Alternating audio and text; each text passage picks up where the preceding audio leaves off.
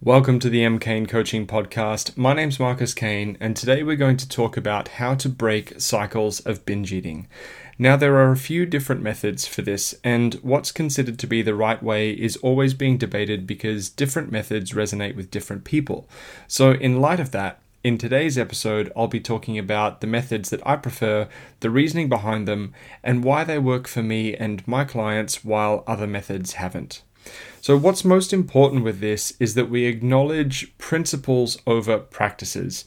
Practices being the strategies that we put into place, and different practices will resonate with different people, but any successful practice when it comes to breaking a binge and restrict cycle supports this one key principle. We need to be free of binge eating for long enough for the brain to accept not binge eating as our new normal.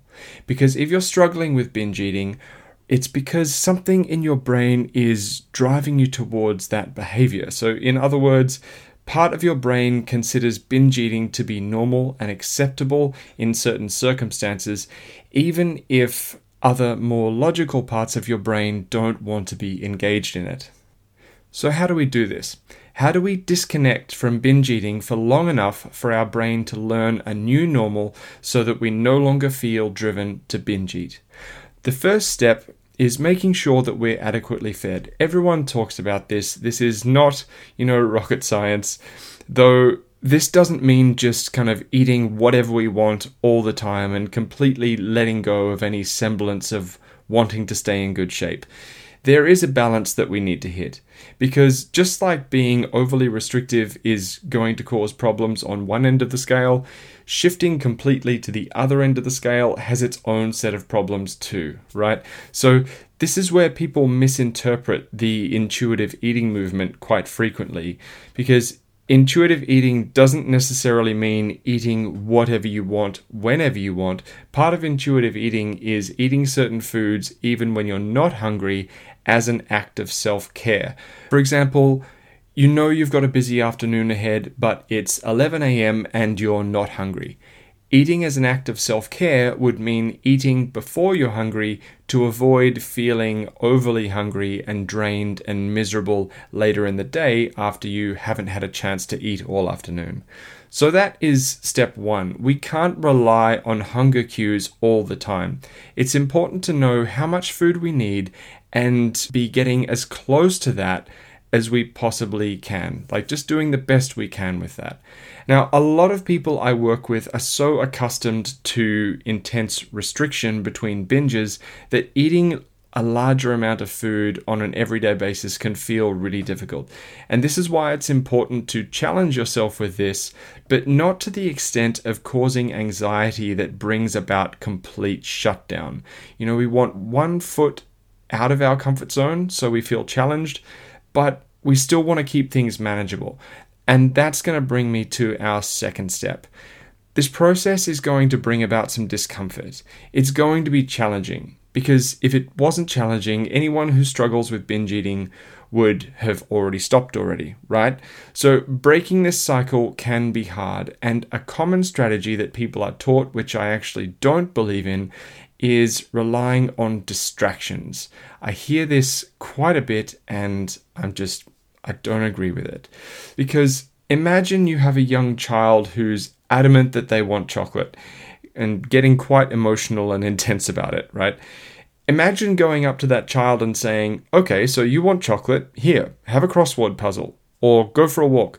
It's not going to hit the spot reliably enough to solve the problem indefinitely. It might work occasionally, but it's not going to work as a cornerstone of recovery.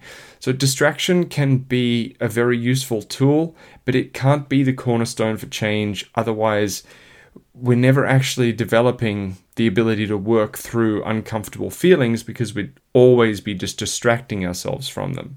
So what we need to effectively master in order to make change is the ability to prevent urges and discomfort from turning into pain and internal conflict. Now, what most of us do when facing urges or discomfort is to try and fight or suppress them. We try to push the urge down, or we react to it and begin a kind of internal debate and end up experiencing like a snowballing internal conflict that then elevates our anxiety and stress levels. Now, it takes a lot of energy and attention to suppress an urge, and it also takes a lot of energy and attention to be involved in internal conflict. So these things usually then snowball from a small discomfort into something that consumes all our attention and can cause a lot of pain and conflict. And at that point, when enough pressure and discomfort builds up, our logical mind starts presenting the idea of binge eating as a valid solution by misleading us with thoughts like, okay, let's just do this and make it the very last time. We can cancel our plans and go all out. Then from tomorrow, we never do this again. But we all know that thought is a lie, right? It's our brain fooling us into doing something to relieve the discomfort and pain we're experiencing in that particular moment. It's a very short-sighted kind of internal trick that we play on ourselves. And usually we're worked up into a place of such discomfort that we're willing to believe it if that means escaping that discomfort in that moment. So let's talk about how to effectively deal with that. Because my own struggles with binge eating didn't stop until I learned to stop using distractions and self-medicating to deal with how I was feeling. Now, this doesn't mean that you need to go into your past and fix every psychological hang-up that you have and resolve everything and completely clean out your closet. And, that's not what this is about at all. But for many years, there were only two ways that I knew how to deal with discomfort. First option being I'd medicate myself with alcohol, drugs, and prescription anti-anxiety medication, but way too much of it. Or I'd distract myself with work, exercise, or food. So I was stuck in this terrible loop that felt impossible to break because the discomfort and pain I'd experience when trying to change my habits felt completely overwhelming. So essentially, I was constantly dissociating and distracting myself in order to avoid dealing with certain emotions and urges. Now, when I say dealing with emotions and urges, what I mean is being able to lean into the feeling of certain emotions while taking steps to keep our nervous system from engaging in a fight, flight, or freeze stress response. A really important distinction here is that I said lean into the feeling of an emotion, not engage with thoughts about the emotion or urge. Leaning into the feeling of an emotion means making it all about the body and the present moment. How am I breathing right now? What am I feeling in my body? What physical sensations come with this emotion? Like, a major trap is thinking that leaning into a feeling and working through an emotion means trying to think or logic our way around it, right? In the moment we're experiencing it. Because in these moments, we can't trust our thoughts. If we're triggered, anxious, or feeling driven towards a behavior that we know damn well we don't want to deal with the repercussions of, we can all but guarantee we can't trust all our thoughts until that urge has passed. So we've all done things before that felt right in the moment, but we regretted very soon after, right? So ineffective, impulsive, and destructive coping mechanisms are always there to present themselves, but leave when it's time to clean up the mess. This is why learning the art of no action is so important. The ability to take no action in the face of triggers and anxious thoughts is something to be immeasurably proud of, and it's a learned skill. It's something that we can learn, and there's an art to it. A retired astronaut by the name of Chris Hadfield said in his 2014 TED Talk, "There is no problem so bad that you can't make it worse," right?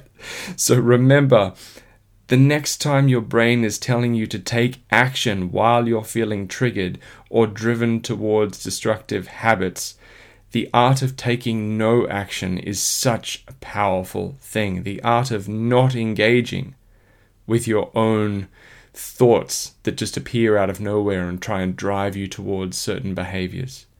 So after we've made sure that we're nourished from a physiological perspective, it's the art of no action we need to focus on.